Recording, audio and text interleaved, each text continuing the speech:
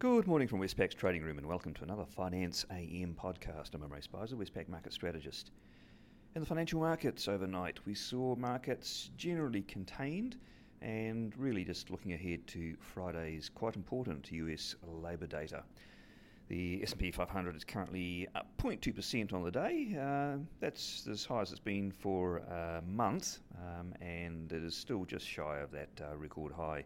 Bond yields are slightly lower, and currencies overall are little changed. In the currency markets, the US dollar index is up just 0.1% on the day, with all of the major peers really just round-tripping, ending up where they started at the start of the evening. So, for example, the Aussie dollar round-tripped from 77.55 to 77.16 and rose back up again. The Kiwi dollar round-tripped from 72.50 down to 72.09 and back up again. The Aussie Kiwi cross, though, it nudged a bit higher from 106.82 to 107.14. In the interest rate markets, the 2-year Treasury yields are unchanged at 0.15%, while the 10-year yield fell 2 basis points to 1.59%. Commodities, generally a decent session, but not big movements. Brent crude oil, though, up 1.6%, copper down 1.3%, gold up just 0.3%, and iron ore up just 0.6%.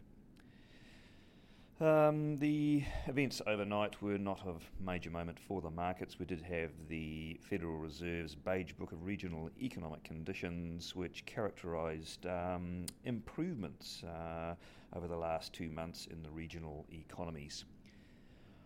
On the day, what's out that could be market moving? We've got, in Australia, the trade balance for the month of April.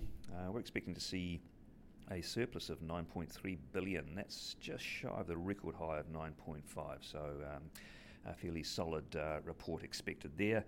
And we'll also have the finalised retail sales data for the month of April. We're expecting a 1.1% gain in retail sales for the month. And then onto the Northern Hemisphere in the US, markets will be looking to the ADP private sector payrolls report, which is expected to print a decent 650,000 jobs.